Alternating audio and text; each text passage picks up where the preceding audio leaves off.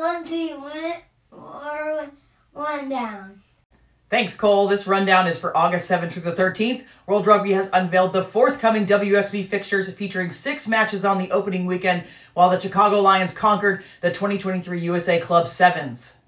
In more 15s news, Ireland's Vodafone Interpros began with Connacht's surprise win over Leinster, while Munster dominated against Ulster. In the Farrah Palmer Cup Round 5, Auckland surged forward, defending champions Canterbury struggled, and Wellington faced another loss to Bay of Plenty. The Bull Daisies continued their South Africa Premier Division dominance, securing a 12th win and setting up semi-final matchups, while the Allianz Cup fixtures for 23-24 were announced, and the Texas Rugby Union confirmed 7 teams for the 2023 Mary Graham All-Stars events, with room for more. In more Sevens news, the Asia Sevens season is set to kick off with events in Nepal, Korea, Thailand, and more, culminating in the Olympic qualification tournament in Japan. We close out the week with 13 features, 2 media, and 2 rugby jobs. Read everything at yscrugby.com.